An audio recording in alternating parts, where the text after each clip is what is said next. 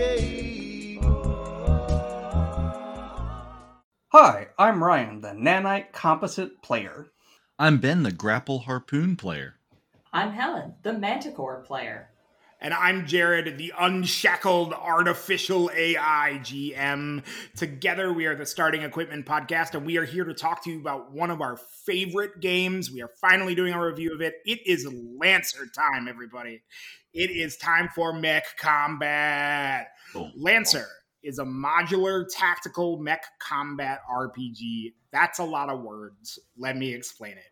You play one of the titular Lancers, an elite pilot who is licensed to operate mech frames produced by one of the premier weapons manufacturers in the galaxy. You might once have been a scruffy farm kid on a back world who bought enough spare parts to build your own Iron Man in the caves power suit, but those humble days are well behind you. Lancers are the elite of the elite. Whether they put their skills to use as soldiers of fortune, high-end corporate wet work people, or just people trying to make their portion of the galaxy a safer place, have mech, will travel, will kick ass. That's what a Lancer is. So it's time to describe the room. What does a typical scene look like in Lancer? Ryan, hit me up. The enemy has grown desperate in their attempts to remain stable as your mech company pushes further into their territory. The pickup trucks zooming down the interstate towards you have installed anti-aircraft guns in the beds. Some suicidal gunners are manning them, and you can only imagine they are laughing as they go deaf from firing the improvised death machines your way. Ben,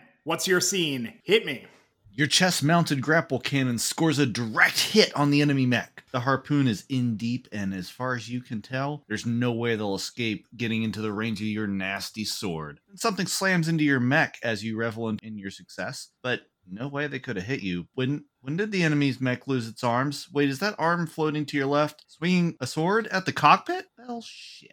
Helen. Your crew has just finished a very lucrative job, and you've all decided to go lighten your bank accounts at a resort station that costs too much to ask silly questions. You got your heels up on the bar, enjoying your sugar syrup with a side of hard liquor, when a weird buzz catches your attention. You read the system notice flashing across your HUD, and then again flashing across the bar top display, the marquee, every other screen and projector in the casino. It's your name, your face, your call sign, as well as the IDs of about 24 other Lancers, all with your approximate whereabouts throughout the system. You don't know any of these people, but they're all identified as pilots of Horus Line mechs, just like you. License redistribution event, declares the scrolling red text. A timer appears and begins counting down from 200 hours. For a limited time only, claim your Horus-class license and take to the stars. May the best pilots remain. Most of the wealthy patrons are looking around bewildered, but you can feel eyes on your throat. Might be time for your crew to make themselves scarce. Sugar water. Okay, let's talk about the setting of Lancer. It's the only booze I will drink. Lancer is, at its heart, hopeful. It is at least 11,000 years in the future. We had just begun reaching out into the stars before civilization collapsed on Earth, leaving colonies suddenly alone in the vastness of space. We started over on Earth, rediscovered our history, and then fought to reclaim lost technology. Once again, we started reaching out to the stars, and we made contact with the cultures that were strewn throughout before the collapse. We were, at first, cruel in our attempts to reclaim what we felt was our birthright. Things have changed since then. Somewhere in our constant greed and strife, we became better. We became what we always should have been. We became the Union. Definitely not the Star Trek Federation. The Union. Totally different thing. Okay, the Union has 3 laws that form the pillars of its belief system. All shall have their material needs fulfilled. No walls shall stand between worlds. No human shall stand in bondage through force, labor, or debt. The Union has the technology and capacity to bring these truths and goals to the galaxy. They have not yet managed to do so for everyone. The galaxy is awfully large, but every day another world no longer has to bear the horror of disease or famine. For Union, utopia is a verb. The Union has ended scarcity for all of the worlds under its sway. So, what does this lever do? Wait, which lever? Yeah, that's right, because Lancer is essentially two games, mechanically speaking. The first is a very straightforward rules light D20 plus or minus system where the target number is always 10 or above. That's called narrative play. The other is Mech Combat, which takes a sharp turn into tactical board game territory. Mech Combat is essentially no longer a tabletop RPG. It is a war game. It's a modern take on Battletech. In mech combat time, they're still largely using a d20 for attacks. There's a boatload of additional mechanics to keep track of that depend on how you customize your mech's frame. Simple first. Narrative play is meant to contain anything that doesn't take place in a scenario where rigid increments of time and space matter to how things shake out. This is better than thinking of an inside the mech versus outside the mech thing, because there are still elements of narrative play that can take place inside a mech. You might even find yourself in a place where it makes sense to stay in narrative play. Sometimes a Lancer may violently expel a fuel rod from their mech's chest directly into a situation that is about to become deeply complicated by the sudden presence of that nuclear fuel rod. And the context is what determines whether that's best appropriate for narrative play or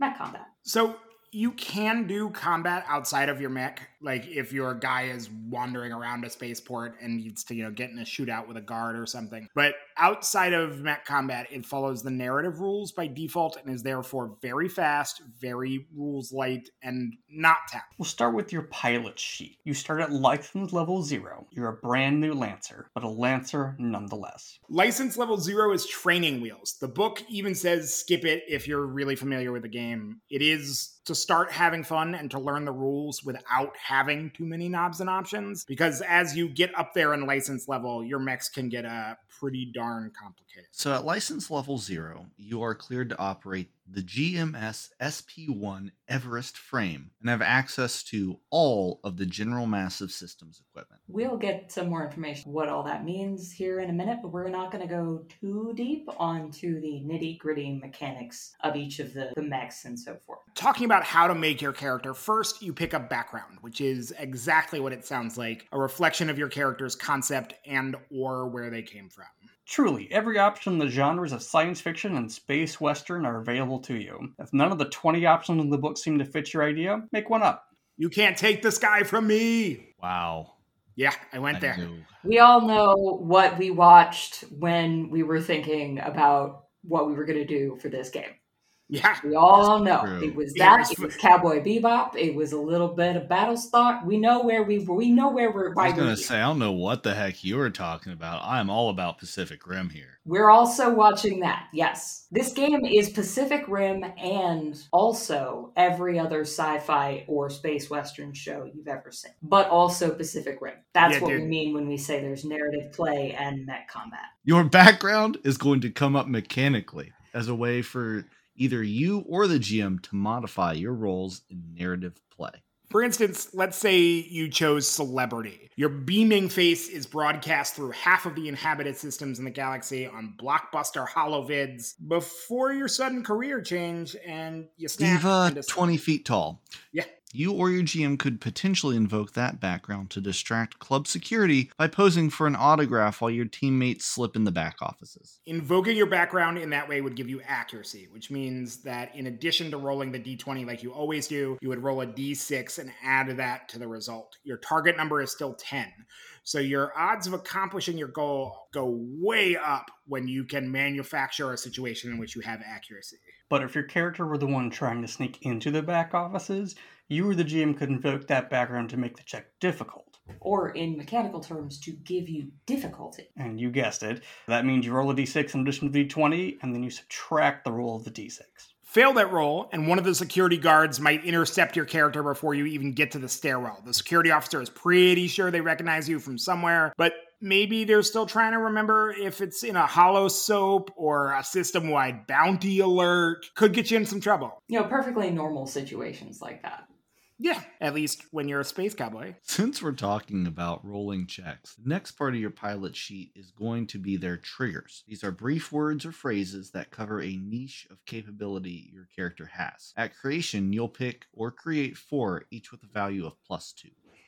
Some examples in the book are get somewhere quickly, apply fists to faces, or pull rank. If this doesn't sound like traditional skill checks from other games, you are correct. That's because you don't have to worry about specific skills. As we said earlier, your character is a top-of-the-line operative in whatever their chosen field might be. A skill check in this game is just you describing what you want to do to your GM, determining your bonuses or penalties, and then rolling the dice. Your triggers are more like specialties because you have that trigger when your character engages in an action that would benefit from the buff. And your target number is almost always going to be 10, which is another example of how the game weights mechanics in your character's favor. Even on an unmodified roll, they have a 50-50 chance of success. But there are still ways to up the stakes in a check. Bum, bum, The game bum. can declare a challenge to be inherently risky, which means that even if you reach the target number of 10, you will suffer some version of the consequences of a roll unless you manage to meet or beat a 20. And if you want to up the ante even more, a heroic roll requires you to meet or beat a 20 to achieve any version of your goal. It's the one instance in which your target number is not going to be 10. And heroic roll is your character doing something that's a real reach. I mean, it's heroic. Yeah. You are at the climax of the TV show. You are doing something absolutely bonkers to save the day. Here's one of the best and most simple credos of the rules for this game. You will know what the consequences for failure are before you ever roll. Once you describe your goal to the GM, they tell you what happens if you fail. This gives you the opportunity to decide how much reinforcement you want for the check, or if you need to find a different approach. If someone wants to assist with the check, you will still make the roll as normal, but with +1 level of accuracy. If you can also invoke a background in your favor, that can net you a second level of accuracy, which means you'll roll 2d6 and take the higher to add to your d20. But everyone who participates in the teamwork action will suffer the same consequences if your roll still fails. As long as the check wasn't risky to begin with, even if you fail, you have one more shot to push your luck. But this Hail Mary play comes with the added danger of making the check risky. And that's it. Those are the rules for narrative play. That's all you need to know about your pilot sheet. That's it. It took us 3 minutes to describe narrative play. What's left is your skills and talents as a mech pilot. There are 4 mech skills. They are hull, agility, systems, and engineering. These are the skills that represent your strengths as a pilot and that you take to whatever frame you happen to be using. You'll put either a +2 in one of these, or you'll put +1 in 2 of these at creation. Much like your triggers, when you make a check in your mech that leans on one of these skills, you'll add the bonus to the roll. The second most fun thing to pick in the game are your 3 starting talents. Lancer does an excellent job of designing talents to be really specialized, useful, and most importantly, to make your character feel like a badass. Every choice this game's rule system makes is designed to make you feel like an absolute thug from the get-go. Now, talents come in groups of 3, which you purchase sequentially. You must purchase 3 rank 1 talents at start, but after that you may purchase new rank 1 talents or upgrade an existing talent as you prefer. The talents are things like hold and lock, which give you accuracy on all melee targets you are grappling. And things like here, catch, which gives your mech an integrated mount that represents firing your superheated nuclear fuel rods at other mechs. 3 guesses which one Helen was building for the few shot we played off podcast. Yes. Which brings us finally to the most fun thing you'll get to pick in the game, your mech frame. There are 4 different companies that make and license mechs in this universe, and each of them has a theme that goes across their whole line of mechs. And a 5th company that makes weapons only and 1 starter mech. General Massive Systems, the 5th company, makes all the default everything. Nothing special here. The weapons and mechs they make are all common all across the galaxy. They are tough and pack a punch, but lack any specialization or really a whole lot of flavor. Yeah, they're boring. I want to slide in here. They do have a great sidebar, which I recommend everyone read, about the Everest, that goes into a little more detail about what it does bring mechanically to the table. That's one of the points I wanted to make here. They are the basic. Basic doesn't mean bad. The General Massive System assault rifle is a very good assault rifle. It's a good assault rifle in every situation. If you want one that's better at long range, pick something else. If you want something that's better against multiple targets, pick something else. But if you want a good general, this is the gun that I use to shoot many bullets at other mechs, GMS makes a great one. Yeah, most of the stuff that you'll pick up your character specializes you, and there'll still be times where like, oh, I built my character to be a sniper. Well, we're going in a situation that's not going to come up. All right, well, I'll go back to my Everest for this mission. And I think, honestly, it's more of a matter of all of the mechs are cool, and so it's potentially easy to lose sight of the default equipment. But that's not to say that you won't and shouldn't go back to the default equipment at different points as you gain more elements in your licensor. But in the meantime, the IPS North Star, another one of the companies that you are eventually going to unlock equipment for, it started its life as a pair of shipping and transportation companies. Most of the mechs they make are converted or repurposed mining or shipping equipment. So they're very blocky and simple, but incredibly strong. They are workhorses. They tend to be tanky and slow, but sometimes that's exactly what you need. And then there is the Smith Shimano Corpo. This company started its existence as an exploration company. Their mechs are highly specialized and incredibly fast, dangerous, and fragile. SSC makes glass cannons for every role. It's really great. This game is really good about making sure that every company has every type of mech. Like there are control mechs, there are long range mechs. There's even like close combat fighters that are glass cannons from SSC. Horus is a really interesting as a quote-unquote corporation. It has a board, and it makes money, and it manufactures all of the mech frames that are listed for it. But no one, not even in the company, really know where the designs come from, and they are weird and seemingly handed out at random. There are rumors, many, many rumors that are unproven but are everywhere, that the entity actually behind Horus's mechs and handing them out is in fact a rogue, unshackled AI. Abrupt segue.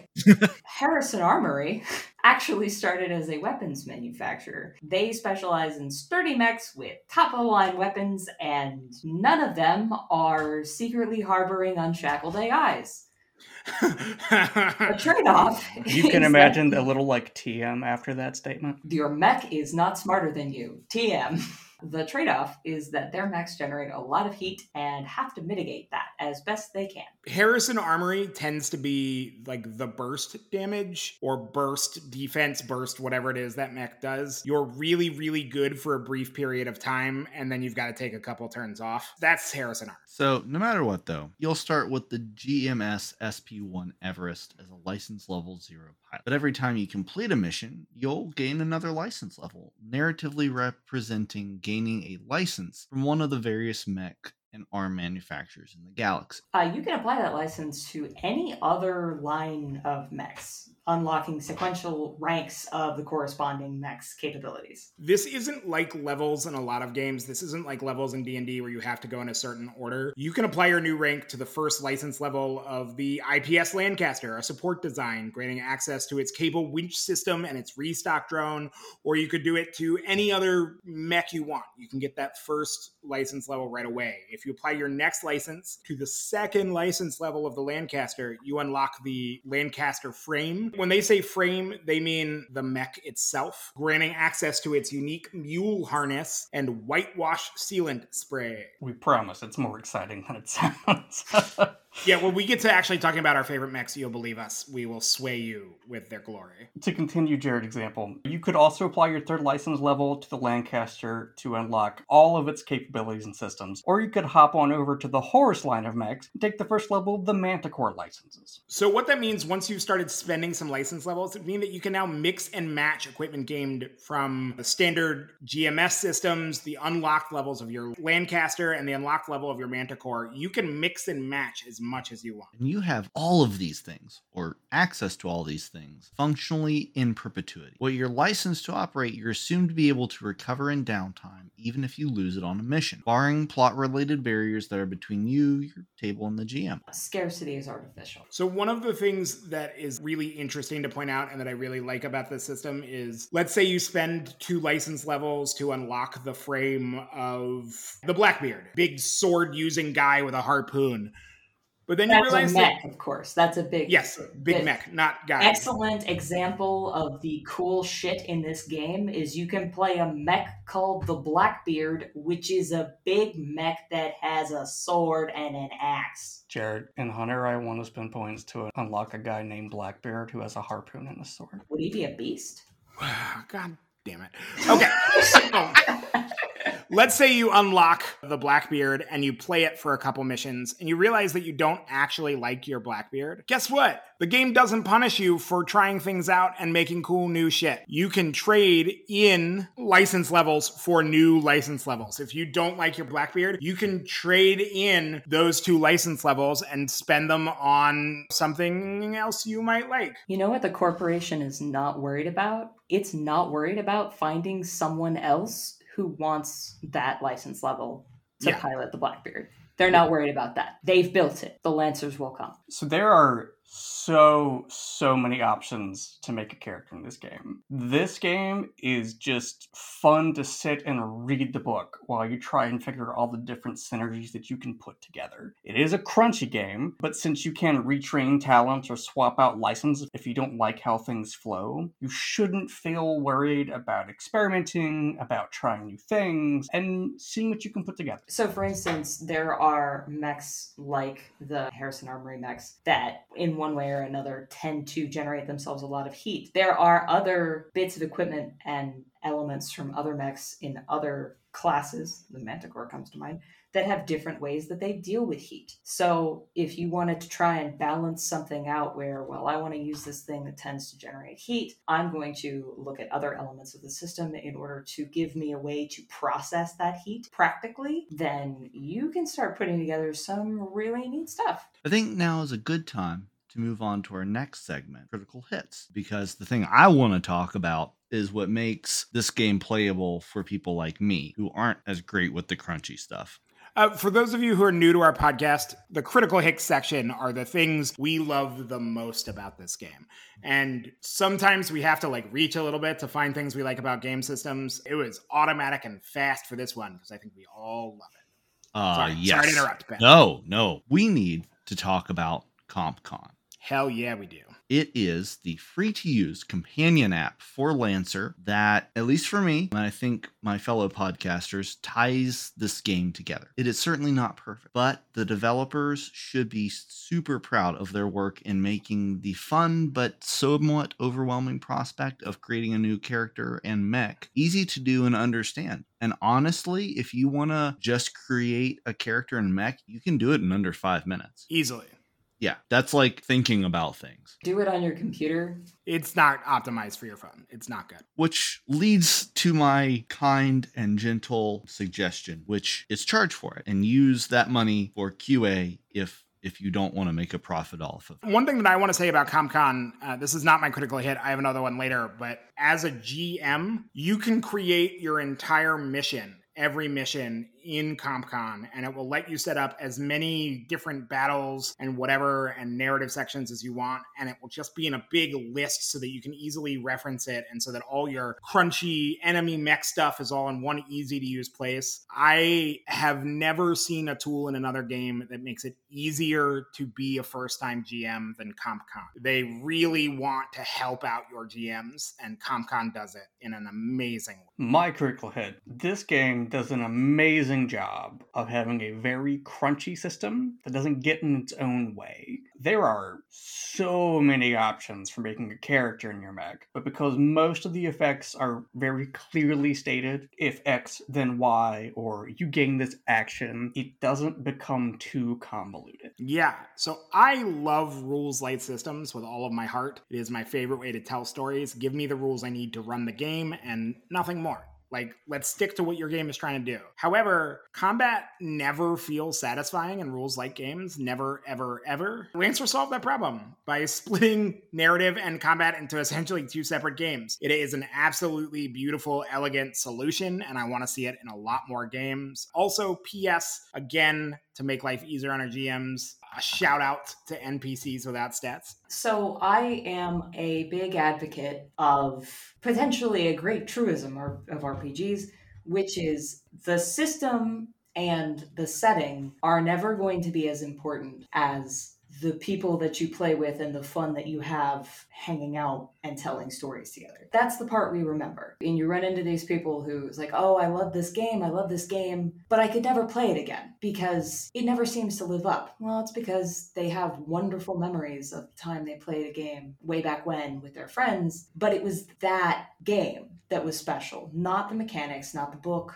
none of that. They may enjoy those things, but what was fun, truly fun, were the memories that they made. And so I like a lot of what's in Lancer, but really what I like is the opportunity that Lancer presents. I am excited for the stories that I can tell in the game because it presents a different setting and a different set of mechanics in order to do something that I don't get to do a lot. It's a new world from the perspective of just the other games in my library. It's something different. It's something neat. It's something special. I've got a whole bunch of World of Darkness games. I love them all. I've got a whole bunch of various fantasy hack and slash OSR kinds of things that I've played in the past. This one, blending together the war game and the space western essentially kind of genre, is something that I don't have really in my library otherwise. And one of the reasons that people are always encouraged as they're getting into tabletop RPGs, move out of fantasy and see what else is out there. This is why. You're going to have a great time making new stories with cool people. And this is just an example of a game giving you the opportunity to do that. Okay, it's time for our special extra super bonus round critical hit full barrage.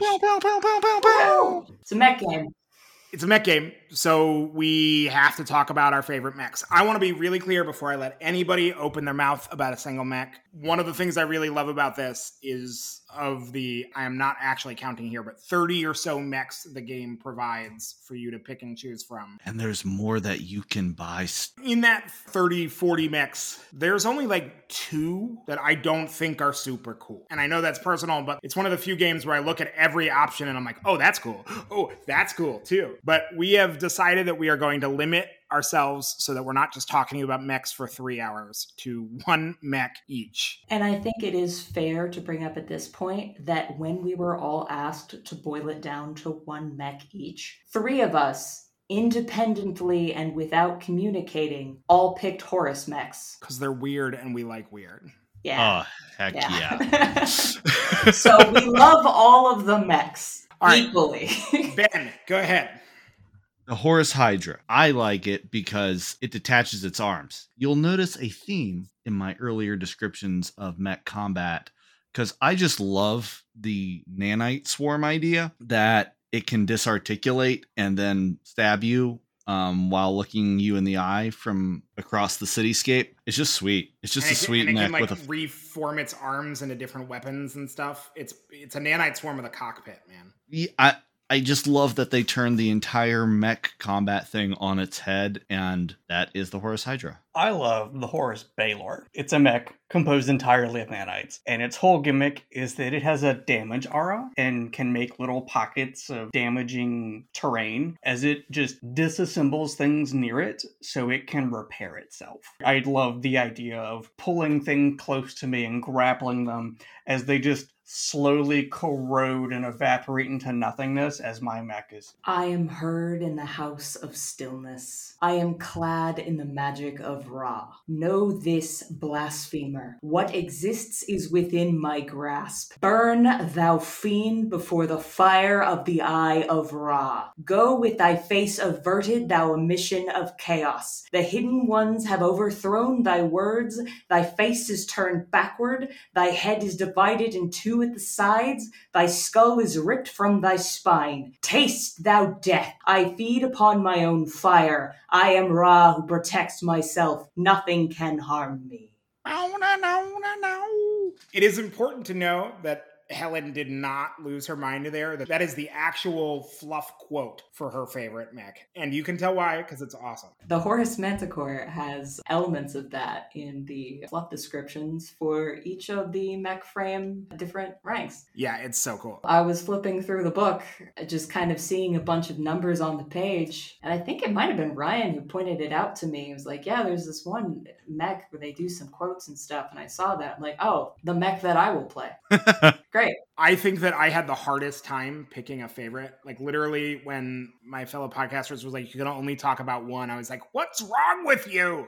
So there's a lot more I want to talk about, but I am going to talk about the only non-Horus mech our group has chosen, the Smith Shimano Corporation Duskwing. It's an incredibly small mech. It's barely taller than a regular person. The Duskwing is an incredibly fragile, incredibly fast support control mech that is equally good at being a sniper or making it so that your enemies can't go in certain areas of the map. Every time you either make a move or make an extended move, which you should do often as the Duskwing because fragile, exclamation point. You leave behind a holographic copy of your mech to distract enemies. These copies don't go away until they are shot. So it is very easy to make 2 and sometimes even 3 of these per turn, just littering the battlefield with copies of your mech so they don't know which is the real one to shoot. You can also pick out specific enemies that you think are dangerous and turn yourself invisible to them. Who the hell doesn't want to be an invisible sniper that makes holograms and flies?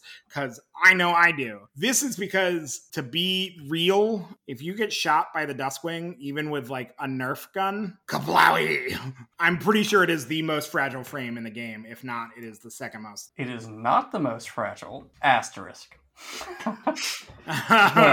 The most fragile frame is a Horus mech with time manipulation that has 5 hit points and no armor. But once per turn, it can rewind to the start of the turn. It's like, that didn't hit me. That never happened. So don't hit it twice. Whereas the Duskwing is like, I'm really fragile and really fast, but if you hit me, I explode. Okay, now let's talk about, and we're stretching here, it's time to move on to our botches section. This is the stuff we think the system really screwed up. Not even really screwed up. Well, that's what it's supposed to be. But like I said, we have to reach here because I don't think any of us really think... There's nothing that upset us so much that we're willing to call it a botch. But we do want to point out the things we don't... There's some rough edges. Yeah. And I know my rough edge was license level 0. To me, it just needs more mechs. I would say maybe 3 total. But right now, license level 0 is understandably a long tutorial, but I feel that it's overly long and doesn't have enough customization or specialization. A caveat, I think. So in one of the supplements, they did actually introduce an alternate frame for the Everest to make it a little bit different. And the book is pretty clear. If you've played this before, you don't need to start license level 0. Right. But for the first time, it's probably a good idea. If nothing else, it's super helpful just to have a bunch of people who are playing with more or less the same mechanics so that you're Before all they get looking at weird. roughly the same sheet to ask for help. It is clearly, I would say it's even more basic than that. It's, if this is your first tabletop RPG, you should start at license level 0. I'm gonna go with, if this is your first war game. Yeah, that's Like the if thing. you're Yeah, playing that's tabletops, maybe that's, but like when we started playing Lancer, I played Mage Knight in middle school, but it's been a minute. So it was helpful to be able to look at the same set of mechanics as everybody else. I have 2 small rough edges to complain about, but they're both minor complaints. You know how we sang the praises of CompCon, the companion app, a few minutes ago? Well, the bad thing is that the reason they made it is because CompCon is necessary. You either have to play in person and it'll still be slow, or you have to have CompCon. As a GM, I couldn't imagine even playing in person without CompCon. You have to have internet access to play the game, basically.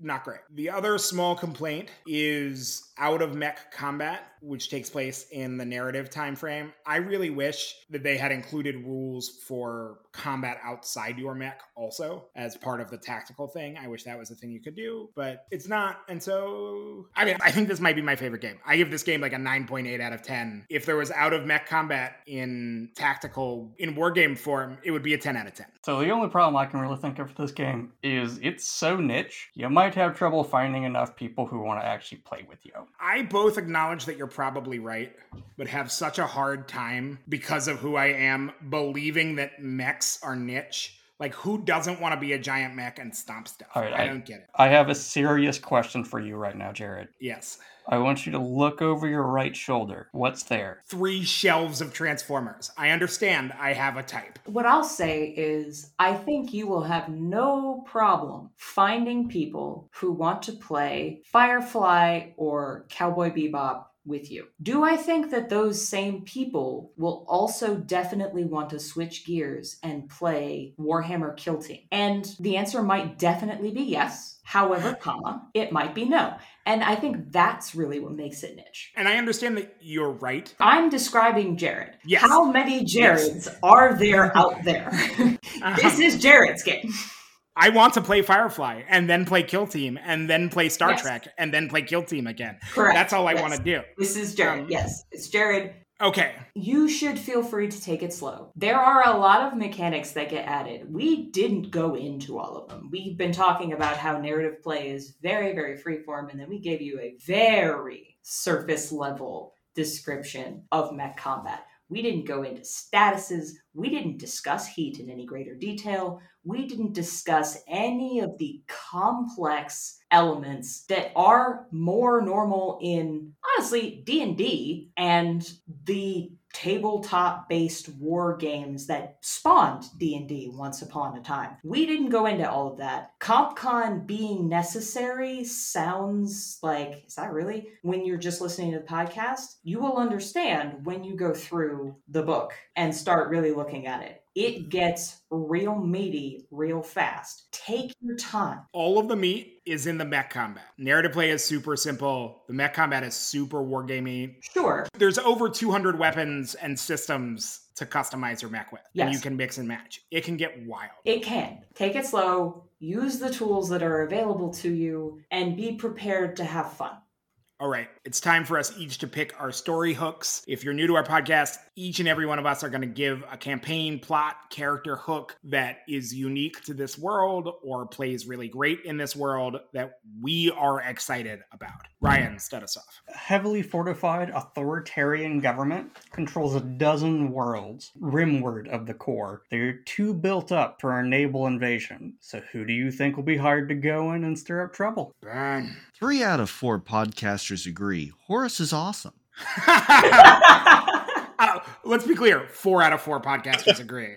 One of the 4 just also likes other things. What is it? Is it a who, a they, an it? Let's find out. Okay, one of the backgrounds that they list for a character immediately shot out for me. You are a clone, or their pitch is you are a clone. That technology exists, oh my God, this person's a great warrior, a great leader. Let's make a clone and hopefully, it'll be a great soldier. The character that I want to play so badly, I want to be somebody who 50 years ago was a crack pilot, a hero, and everything, who became one of those people they decided to clone and who was injured and knocked out in some way and in a coma, whatever you want to do, and is now back. And there are clones of me everywhere, and people just look at you like you're one of the clones from Star Wars, like, you're just number 3000 whatever, but my character's actually the dude. Nice. I wants it. I needs it. Let me play. So remember in some increment of time, was it like 2 years ago at this point, when sea shanties were a thing again on the internet? Was that 2 years ago? I don't know. Yeah. It was a year ago. That a thing? God. I don't know. Time. Time is violence. Anyway, well, so what is a sea shanty? A sea shanty is an easy to remember, rhythmic, repetitive, catchy tune. It was intended to coordinate work shared by a group. You easily divide it up into 4ths, 8ths, 16ths in order to coordinate pulling in nets, pulling on lines, anything that you would need to do as a group sailing a ship. I'm really excited to see how this relates to mech combat.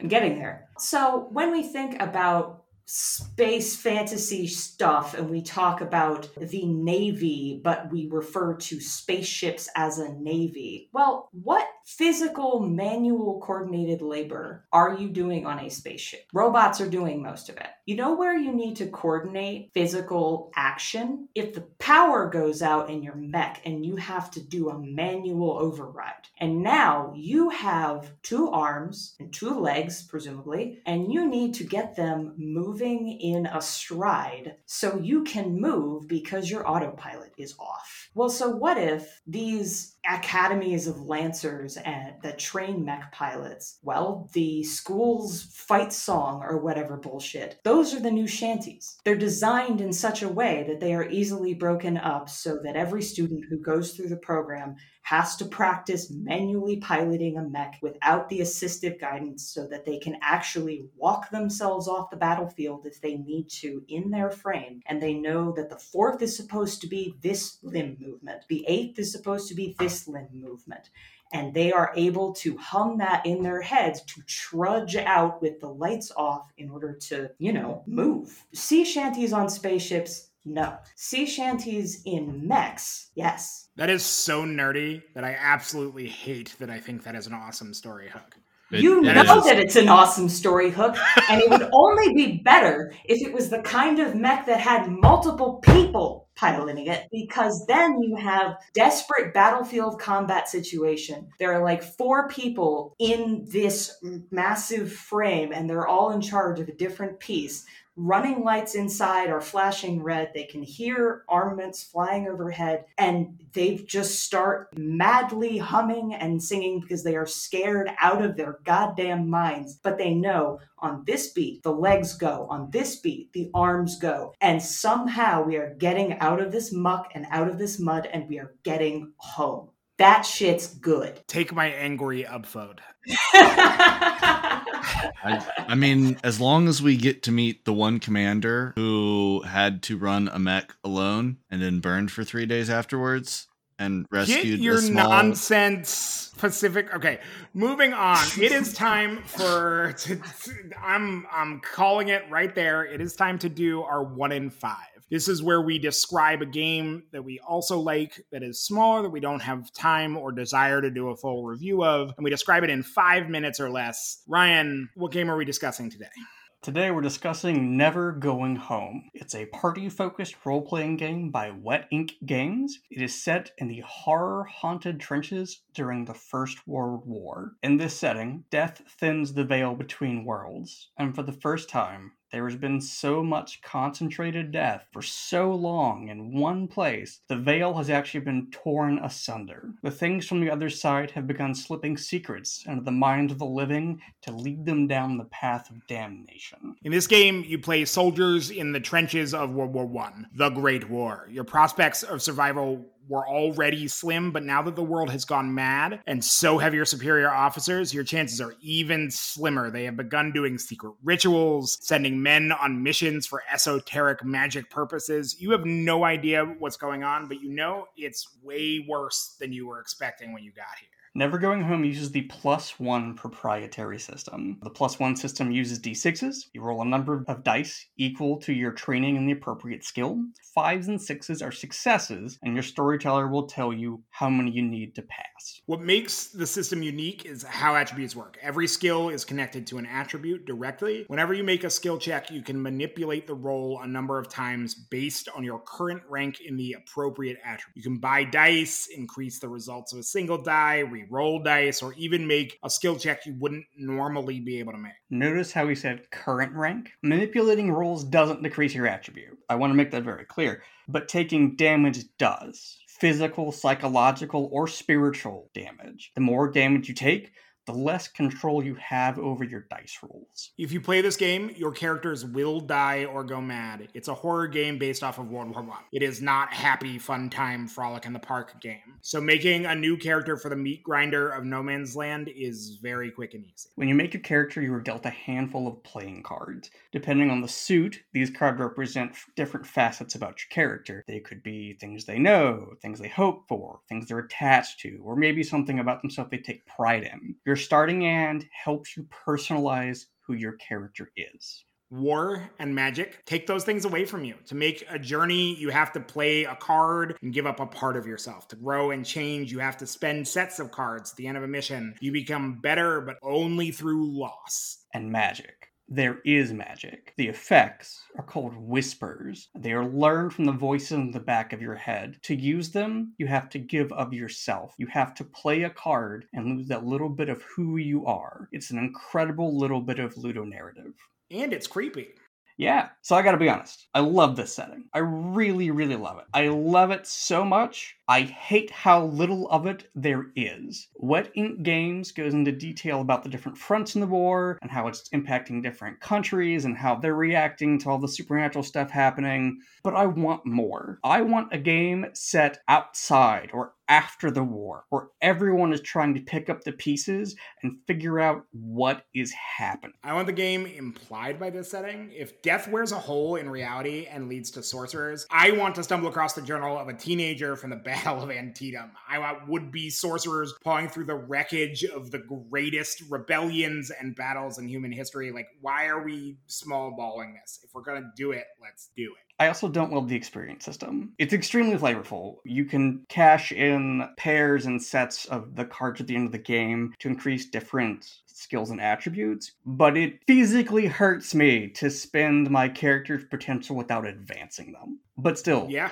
It's a really incredible game. The art's super great, very evocative. I recommend it just to read it, if nothing else. Is it available only directly through Wet Ink, or can you get it on Drive-Thru-RPG? You can get it on Drive-Thru-RPG. Ooh. Well, I'm Ryan, the Nanite Composite player.